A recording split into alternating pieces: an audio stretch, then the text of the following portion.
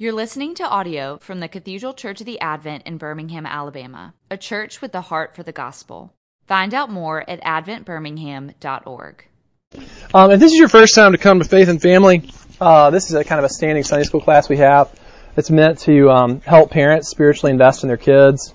And, with our church, one of the big kind of values of our church, we believe that the Bible teaches that spiritually investing in kids is a cooperative effort of both parents and the church together. We feel like it's our responsibility to do everything we can to help educate, encourage, and equip you in that. So that's what we try to do in this class if you're new to it. Today, the title of this class is Best Things You Can Do for Your Child. This is Class 2. Fantastic title. Drives attendance, rather. And today we're going to talk about knowing your own idols. Knowing your own idols. Which is the title. Last week we talked about finding satisfaction in Christ as a best thing you can do for your child. If you're satisfied in Christ, then you're generally going to kind of organically lead your children towards Christ. It's just naturally going to happen. And so today we're going to talk about knowing your idols. And this is such a big one. And it's such a hopeful thing because idols tend to drive so much of our fear and our anxiety and our dissatisfaction. And so when you start to understand what the idols are in your life and you start to repent and turn your expectation towards Christ, there is a tremendous amount of freedom from a lot of that fear and anxiety. It's also a really hopeful class because it's one of those things where if you just keep your side of the street clean, like if you in your own spiritual life have a sense of your idols and are kind of aware of that and repenting from it, it is naturally and organically just going to carry over to your children and it's going to bless your children. It's not one of those things where you kind of got to know all these different, you got to manage your children or instill this in your kids. Honestly, if you take care of the idols in your life, there will be significant benefit for your kids just organically from that sphere of your own life, your own heart that you can control. So I'm going to pray for us, and we'll get going. All right, Jesus, thank you so much that you are a true and living God, and thank you for these parents, and the fact that they're here suggests that they really do care about their kids, and they want to parent in a manner that blesses their children, but also honors and glorifies you. And so help us today, bless us, give us wisdom, and have mercy on us for the sake of Christ. In Jesus' name we pray, amen. All right, so here's the map. Here's the map of where we're going to go in this class. First thing we're going to do is we're going to talk about what is an idol. We're going to look at that just from a standpoint of like definition. Secondly, we're going to talk about how do we identify idols in our own lives. What are some like diagnostic tools we can use to find that? And then third, how are we freed from idolatry? And that's pretty simple. So with that being said, first thing I kind of want to say is understand that idol worship is not taught, it is caught. Idol worship, in terms of our kids, it's not something that we teach our kids to do. It's something, like explicitly, it's more caught than it is taught. Kids can see by our own behavior, the things that we say, the things that we value, the things that we stress about, the things that we emphasize, what our idols are. There's a big theme in the Bible about generational idolatry. And that means basically the idols of parents are handed down to their children. And that doesn't happen by like genetic, it doesn't descend genetically. That occurs because our kids observe the idols that we worship and then they too come to those same idols and worship them as well. And so, to give you a story of that, I know someone, and an idol for them is money, and that's common. It's a cultural idol in America, and so I honestly, when I meet with people one-on-one, both teenagers and adults, and we talk about diagnosis of idols, I've never met with a man for whom money was not an idol, and that's because it's a cultural idol in America, and we all kind of worship that idol together. Right? Why was it that Tua had, he has to go pro. He has to go pro, which I think that Tua made a good decision. I do. I'm not in any way, making a statement here, but the reason that there was this, just like, he has to go is because of the money. because of money, like the possibility that he could lose a ton of money. There's not any consideration of like he could actually have a fruitful, satisfying life if he did not even play pro football. Because it's because, money is, I know, you think that's so funny, don't you? Yeah. I agree. No, but it's because of this idol. We know money and wealth is thought to be something that's so ultimate. And so anyhow, that being said, one person who I met with talked about how money was a big idol for them. And they talked about we went back and looked at the history of how they came to, elevate money as something that's ultimate. And he talked about the way his dad would constantly fret about money. And, just always talking about, the ship is sinking and we're going bankrupt, and in a way that's inappropriate. Sometimes your kid's like, hey, mom and dad, I want this. And you're like, that's not in the budget. We can't afford that. That's not inappropriate. Like, that's just teaching your kid, wisdom with money, that there are limits and there are budgets. We're talking like the inappropriate stress about finances the dad would project on the family because he was constantly fretting about it and talking about it. On top of that, the dad would also tended to talk about and identify people in terms of their wealth. Like, oh, so-and-so, he does this, he makes a fortune. Oh, so-and-so, like, he inherited all this money. Oh, so-and-so sold this company. And so the dad, it was like, the dad was always identifying people in terms of their wealth. And so it wasn't like the dad sat the kids down and said, children, here is a stack of cash, and we are all now going to bow down and worship him. What the dad communicated through his fear and through the way that he elevated people who are wealthy was, kids, money is ultimate. Money is not something that's good, it's something that's God. And so that's why I say idol worship is not something that is taught explicitly. It's something that is caught based on what we value. And so with that being said, the more we kind of have clarity on our idols, the more we repent from our idols, and we elevate God as the only ultimate thing, the more our kids will pick up on that, It's funny how there are kids who just, they don't care at all about sports. Like, it's always so funny, like, kids who are like, I don't care about Alabama and Auburn. I didn't watch the Iron Bowl or things like that, and it's kind of astonishing to everybody. And it's generally because their parents don't really care, And so the kids kind of pick up these values. All right, so getting into point number one, what is idolatry? It's funny because when we talk about idolatry, we look at the first and second commandment.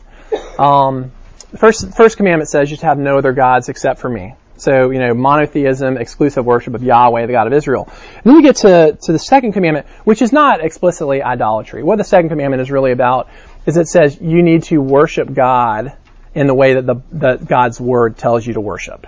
But here's what the second commandment says. I can remember as a kid, hearing, you should not commit you should not commit idolatry. And you shall not make for yourself an image, is the second commandment. You shall not make for yourself an image in the form of anything in heaven above, or on the earth beneath, or in the waters below.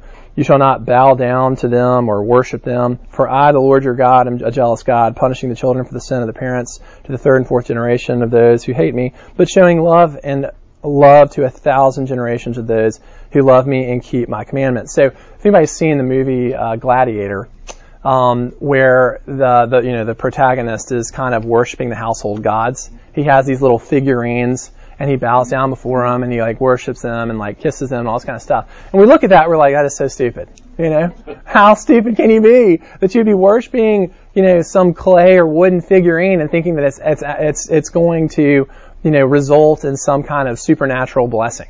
And I can remember hearing the first and second commandment when I was a kid, and being like, no problem there. Like, I'm not going to, put some figurine or some statue in my bedroom and, and worship that. How could these people in the Old Testament, these pagan people and the Israelites, when they would worship, how dumb could they be, right? And it was just a total misunderstanding of what idolatry is. Because idolatry at the base level is when we think that something is good is actually God.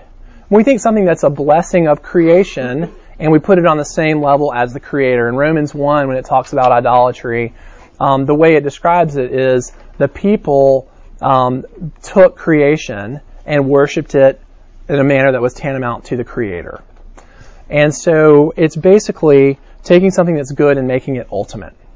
And so with that being said, we start to think that something that's good, that's really a gift from God, that it can actually provide for us things that only God can provide for us. So that being said, going back to money, I think in terms of my idolatry of money, I have this idea that if I have a certain amount in the bank and have a certain amount in retirement and a certain amount in the 501c3, the mortgage is paid off, then I'm going to have a sense of peace in my life, right? And we all know that that's just not true. I can remember there was a point in my life where I thought, if I could make this amount, I would never be worried. I would never worry about money ever again.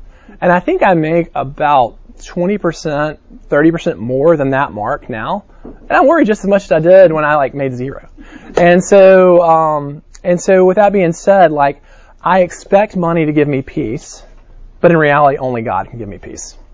Or a lot of times, our idols have to do with success or certain achievements, certain markers that we think will make us feel good about ourselves. That we think, gosh, if I can achieve this, I can get this designation, this degree, I can get this kind of position where I can say, I'm the vice president or I'm a partner or whatever, we think I will really feel good about myself. Well, in reality, the only thing that's ever going to make us feel good about ourselves is knowing that we are made in the image of God. Knowing that we are a beloved child of God. That's the only thing that's really going to give us a sense of security in ourselves. Because, we all know how this kind of this game of Whack-A-Mole. What's the game? Whack-A-Mole. Sorry, not Whack-A-Mole was that old craft store. Used to be over in Irondale by the old Walmart that used to be the skating rink. Come on, everybody know this Skate Palace. Anyhow, yeah, Whack-A-Mole. That's it. Where it's kind of you're on this treadmill and you keep on climbing this never-ending ladder. Boy, that was a lot of mixed metaphors there. Okay, so that's what we're talking about with an idol. So we're going to look at Isaiah 44, and Isaiah 44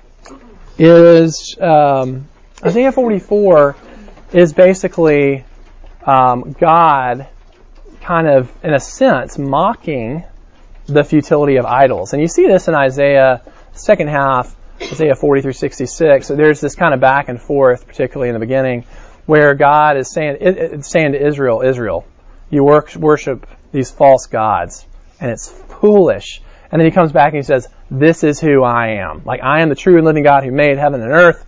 I am the author of all life. Israel, the idols, it's so silly. This is who I am. And so there's this back and forth. And so what you see in Isaiah 44 is this is really almost like a polemical in the sense of it's almost like satire. It's almost like God through Isaiah is making fun of the worship of idols, and it's just so darn humiliating because it's really kind of our fundamental sin is idolatry for worshiping something else rather than God, thinking something else is ultimate rather than the Lord. And so starting in verse 1, this is not verse 1, my bad. Starting in verse 9, Isaiah 9, and we're going to go through 20. It says, all who fashion idols are nothing, and the things they delight in do not profit. Their witnesses neither see nor know, that they may be put to shame. Who fashions a god or casts an idol that is profitable for nothing? Behold, all his companions shall be put to shame, and the craftsmen are only human. Let them all assemble, let them stand forth. They shall be terrified, they shall be put to shame together. So, he's saying that idols, when we take something that's good and we try to make it ultimate, it's of no value. It's futile. It does not accomplish what we're hoping it will accomplish for us, which is to give us that sense of peace or fulfillment or self-worth. And so notice too at the end where it talks about there's all this language of fear. Let them all assemble. Let them stand forth. They shall be terrified. They shall be put to shame. Some of that is the fear that's related to the judgment of God. But here's the thing about it. This is such a great quote from Zach Hicks. There are two zinger quotes from Zach Hicks that are worth tucking away in your pocket. But this one is, he and I are having a conversation. And he was angry about something, and he said, generally where there's fear and anger, there's an idol involved. Where there's fear and anger, there's an idol involved. And here's why it makes such sense. Is because, we are made to worship the true God. We're made to worship a God who is completely reliable, like who always comes through, who's perfect, who has no need, who always keeps his word, who loves us perfectly, who cares for us perfectly. And when you're worshiping an idol, that's what we need. Like that's we need to be able to put our expectation to something that's that rock solid reliable. When we worship an idol, we're worshiping something that's not even real, but certainly not reliable. And so as a result, can you imagine if the news came out today in a true and authoritative manner, and it was the triune God that we know of in the Bible, he died last night. Or he didn't show up for work. Now that would be a bona fide problem. If this God that we have all this, think about how much we bank our lives on Jesus and on God, right? And all of a sudden that God who we're assuming is going to bring us to heaven when we die, who's with us, who hears us, who forgives our sins, what if we found out he was not reliable? I mean, that is a jump off a building kind of problem. That's a big time problem. And we would freak out, legitimately freak out if Yahweh did not show up for work or we found him to not be reliable. Well, that is why idols inherently create such a sense of fear and anxiety. It is because we put the expectation of a perfectly reliable God on something that's not reliable and that's not even real. And so as a result, when we think about the things in our lives that make us anxious and that where we harbor a great deal of fear, that's usually a good indicator that there's some idolatry, that there may be some idolatry involved. Now, obviously, there are some fears that are legit, and sometimes fear is really a blessing from the Lord. But a lot of times our fears and anxieties that aren't necessarily proportional, aren't reasonable, aren't necessarily appropriate, that's usually a good indicator that there's some idolatry involved. And also, we get angry because we expect the idol to perform in a way that God performs. Come on, idol! You're supposed to make me happy. You're supposed to make me feel a sense of peace. You're supposed to make me feel like I am in control, and it just doesn't come through for you. And because of that unmet expectation, there is anger. So go into verse 12. It says, the ironsmith, what he's going to do, and this is cool. This is great writing. Good job, God. This is great writing. He's gonna do this extended metaphor where, he talks about a woodsmith taking wood and making it into something that's useful and good, like using it for fire, using it for a house. And so he's going to talk about a person taking something that's good, that's a gift from God, and using it appropriately, and then taking that same thing and fashioning it into an idol, and how kind of senseless that is. And so to start out, he says, the ironsmith takes a cutting tool and works it over the coals. He fashions it with hammers and works it with his strong arm. He becomes hungry and his strength fails. He drinks no water and is faint. The carpenter stretches a line. He marks it out with a pencil. He shapes it with planes and marks it with a compass. He shapes it into the figure of a man with the beauty of a man to dwell in a house. He cuts down cedars or chooses a cypress tree or an oak and lets it grow strong among the trees of the forest. He plants a cedar and the rain nourishes it. Then it becomes fuel for man. He takes part of it and warms it. He kindles a fire and bakes bread. So notice that he's saying wood is good. This is a gift from God. It's being used appropriately, using it for shelter, using it for warmth, using it for fuel to cook food. Good thing in its right place. Okay, so then he says, also, he makes a god and worships it. He makes it an idol and falls down before it. So he's worshiping it. Half of it he burns in the fire. So he's using it for good. Over the half he eats meat. He roasts it and is satisfied and is also warms himself and says, aha, I'm warm, I have seen the fire. And the rest of it he makes into an idol, his idol, and falls down to it and worships it. He prays to it and says, deliver me, for you are my God. So one thing to notice is that we create our own idols. We make our own idols. It is out of our sin that we take things that are good and we elevate them to God. Notice that the guy here is crafting his own idol. And so with that being said, it's just our natural propensity as sinners. That is just kind of how we roll. we get something good and we just take it to the next level and put unrealistic expectation or divine expectation into it. A second thing, he says, deliver me. So there's this expectation. He's asking the idol to do something that only the true God can do. Like only the true God can deliver us. Only the true God can save us. And yet he's expecting something of creation to do that. And then finally, we'll move on to the next part. So you can start to see what's going on here. Same wood being used appropriately in one context and then being elevated to idolatry in the next. All right, so going on to 18, it says, they know not, nor do they discern, for he has shut their eyes, so they cannot see, and their hearts, so they cannot understand. No one considers, nor is there knowledge or discernment to say, half of it I burned in the fire. I also baked bread on its coals. I roasted meat and have eaten. And shall I make the rest of it an abomination? Shall I fall down before a block of wood? He feeds on ashes. A deluded heart has led him astray, and he cannot deliver himself or say, is there not a lie in my right hand? Idols are so subtle, and they're just like so natural, because part of that's our sin, but it's also because it's very hard to make this delineation between, hey, this is something that is good, like this is something that is a blessing, and then when it crosses the line to become something that's ultimate, like our kids, like they are good, they are a blessing, and a lot of times we make them into an idol. And a lot of times we think that, no, I'm being a great parent, but really, we maybe have put ultimate expectations in our kids.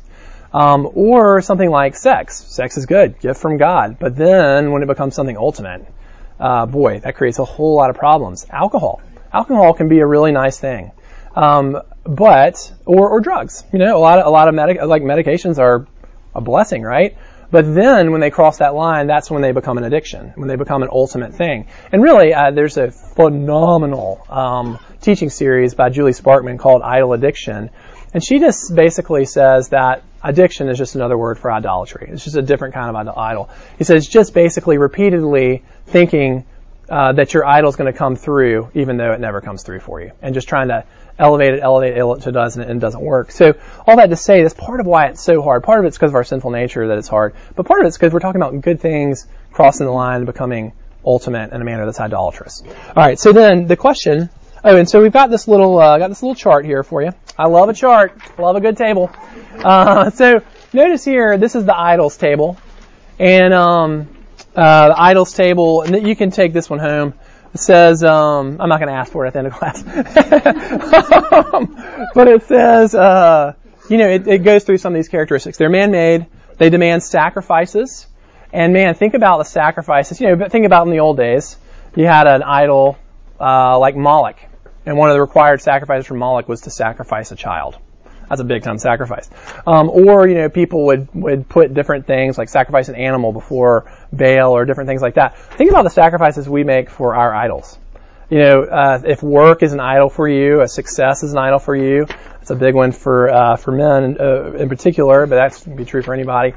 Man, think about the sacrifice, what we sacrifice to that idol a lot of times. The idol of success. Sacrifice our health.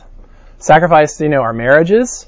Sacrifice our relationship with our kids. I mean, how many men, in particular, not just hating on the men, I know it's not exclusive to men, but how many men, their marriages fall apart, or they don't know their kids, or, they have a heart attack very, very early on because they have basically made such sacrifices to success and work as an idol. Then, it has ultimate expectations. It's delusional. And then this is another zinger of a quote, not from Zach, this is from Scotty Smith. We'll talk about this in a second. Scotty says, behind every idol is usually a story and a wound. You can usually, behind our own idols, we can usually go back to our childhood and identify some kind of wound, some kind of stress or anxiety. There's usually a story behind our idols. And then the fallout, what is the fallout from our idols? So that's just one, that you can kind of look at home to think about your own idols. All right, so how do we identify our idols? That's on the back sheet of the table. The idols diagnostic questions. So this is actually something that Gil Cracky and I worked on. Had a conversation. I made it into a worksheet. But here are some questions to ask yourself when you're trying to get a sense of how to identify your idols. What are situations where you routinely tend to worry and experience fear? And by the way, take this home and do this. I encourage it. This is one of go ahead and say it. Okay. This is one of those things where man, should I say this? I'll just say in terms of taking a step forward in your maturity as a Christian, when you become aware of your idols and you start to diagnose them a little more, analyze them a little bit, and start to repent, that is a major step in your Christian maturity in terms of having that as a part of your life. So there's some hope and encouragement in that. Okay, so what are some situations where you routinely tend to worry and experience fear? Number 2, what are situations where you tend to feel angry? Number 3, if things were to go perfectly, what would life look like in 10 years? What are 3 to 5 things that come to mind when you hear that question? For me, it's win the lottery, immediately, right? So that tells me a good chance there that, maybe money is one of my idols. Okay, if things were to go very poorly, what would your worst case scenario look like in 10 years? What are the first 3 to 5 things that come to mind? And number 5, what are things that are always on your mind or that you tend to obsess over and think about excessively? And by the way, some of these, like I said, there's going to be a mixed bag here. But as you answer these 5 questions, you're going to be able to identify trends. And as you identify trends, that may give you some indication of what your idols may be. And so, to go from, I'll take this kind of from beginning to end in my own life. I'll throw some skin in the game. And so for me, an idol is academics. Academics and doing well in school. And so how does that play out? So, this is so funny. I started kindergarten at Cherokee Bend in 1985. I have only had about 6 years since then where I have not been in school in some manner. And I'm 40 years old. Lord have mercy, right? I know, awful. That's what happens when it takes 10 years to finish your seminary degree. But anyhow, so with that being said, y'all, my grades do not matter. They do not matter, right? I'm 40 years old. I just need to get the stupid degree. Just get the MDiv. Check the box, Cameron. Do you think that I don't fret about my grade on my exam, or I study really hard because I want to make an A? Lauren, have I shed this idol? A big fat no, right? I was griping about how I felt I wrote a paper on something that I have a book published on, and I got a B- on the paper. Come on, right? And I was just does this professor know who I am? Just totally angry, totally arrogant, totally self-righteous. And it brought my grade down, and I was so mad. It's dude, does this really matter? I was in a bad mood for a day about this. And so that's a good indicator there. The anger, the arrogance, all that. There's an idol involved. Okay, so let's go back to the beginning.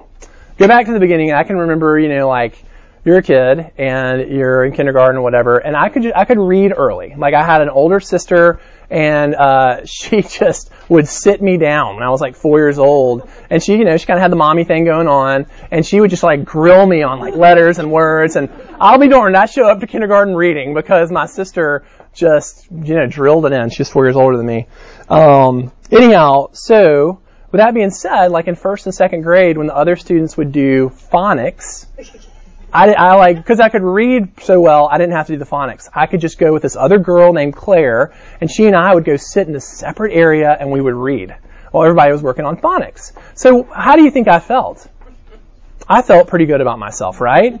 And so then third grade comes around and I got in enrichment for the gifted students, right? And so you can see, go back to the beginning, and I had this, I found this sense of self-worth because I did well in school.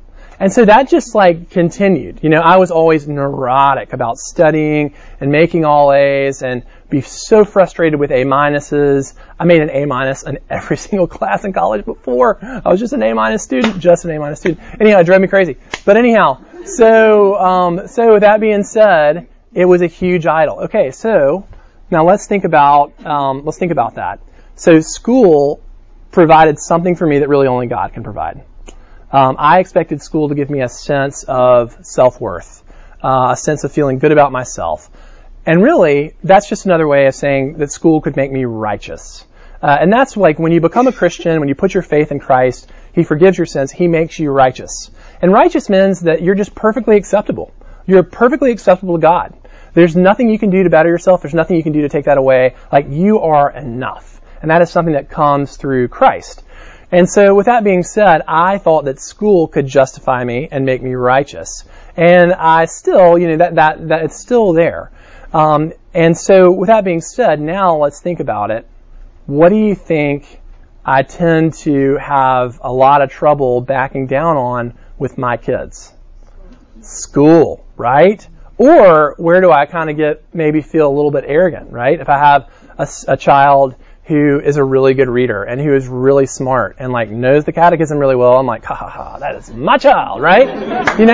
And so there is a danger of me affirming that child too much in that way, such that I am teaching her to worship that idol in the same way that I have worshiped that idol and continue to. And so with that being said, I have to be aware of that idol. Or if it turns out I have a child who really struggles in school.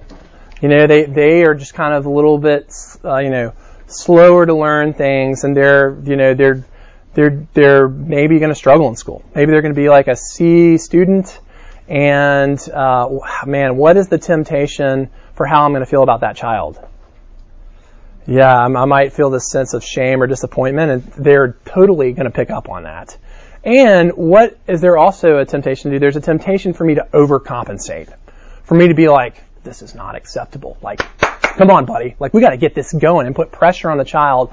And so basically, I am, in either case, because of my idol, there is a huge potential that if I'm not constantly repenting, constantly digging down into the childhood roots of this, and repenting, that I'm gonna basically hand the same idol to my children that I have. I'm going to teach them to worship, but it's all going to be implicit. None of it's going to be explicit. It's all going to be explicit. It's going to flow out of me. And so that's just to give you an example. So now here's the last thing.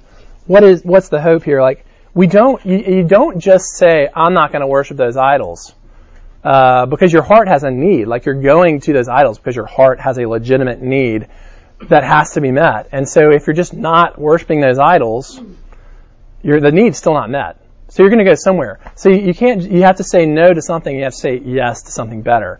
And so the freedom from idols, is that we turn and we seek the satisfaction of that need in God. We seek the satisfaction of that need in Christ. And so with that being said, let's go to, y'all don't have this. I have it in my notes, but y'all don't have it. I'm just going to read it out loud. After this passage where God talks about the futility of idols, he continues on in verse 21, and y'all don't have this, so you'll just have to listen. It says, "Remember these things, O Jacob and Israel, for you are my servant. I formed you. You are my servant, O Israel. You will not be forgotten by me. I have blotted out your transgressions like a cloud, and your sins like mist. Return to me, for I have redeemed you. Sing, O heavens, for the Lord has done it. Shout, O depths of the earth. Break forth into singing. O mountains, O forest, and every tree in it, for the Lord has redeemed Jacob and will be glorified in Israel. Thus says the Lord, your Redeemer, who formed you from the womb. I am the Lord who made all things, who alone stretched out the heavens, who spread out the earth by myself." And so here's your second Zach Hicks zinger quote, is that we worship our way out of idols. We trust our way out of idols. And so with that being said, as we get a sense of what our idols are, and let's say your idol is money, you need to get an understanding, what is it that I want that idol to provide for me? And if I want it to provide a sense of security and peace, then I need to turn to the Lord. And I need to remember that the Lord gives me security and peace. I need to thank the Lord that He gives me security and peace. I worship the Lord expectantly, saying, like, Lord, you give me security and peace. Like, you're my provider. You promise to provide for me. And that is how we are freed from idols. Not by just saying no, but by saying yes to the Lord. If my idol is school, and what that idol provides for me is a sense of self-worth, well, I need to turn to Jesus and remember that Jesus has justified me. Not school can't justify me. Jesus already has justified me. Jesus has already made me enough. He's forgiven all my shortcomings, and He's made me righteous. And so I'm enough in Christ. I need to remember that. I need to thank the Lord for that. I need to worship the Lord for that. And that can satisfy my need. God then is satisfying my need, not the idol. And so to land the plane, as I think it's a key thing. I've given you a lot of stuff here, and I've said a lot of different things. But I encourage you to do some of this stuff, to do some of this work, and to try to get a sense on what some of your idols are. In particular, to figure out what is the need that I expect that idol to provide for me. Is it control? Is it a sense of peace? Is it a sense of worth? Is it the hope of provision? Is it joy and happiness and transcendence? Get a sense of the need, and then the key thing is to then seek the satisfaction of that need in Christ based on His promises, based on the promises He makes of the ways that He's meant to satisfy our hearts. And that's all I have to say about that. I'm going to pray. I'm going to answer a few questions, and then on my calendar it just popped up, preaching, 11 o'clock. So I'm going to do that. Okay. Father, thank you that you enlighten us through your word. You don't leave us to languish and despair in our idolatry. And thank you, God, that you've forgiven us. You know that we struggle with this, and you know that this is our default mode, and that's why you sent Jesus to die for our sins, so that we can know that we're accepted in spite of our idols. And Father, teach us, convict us on where we need to repent, and more than anything, God, turn our hearts to you. May we seek our satisfaction in Christ. I ask these prayers in Jesus' name, amen.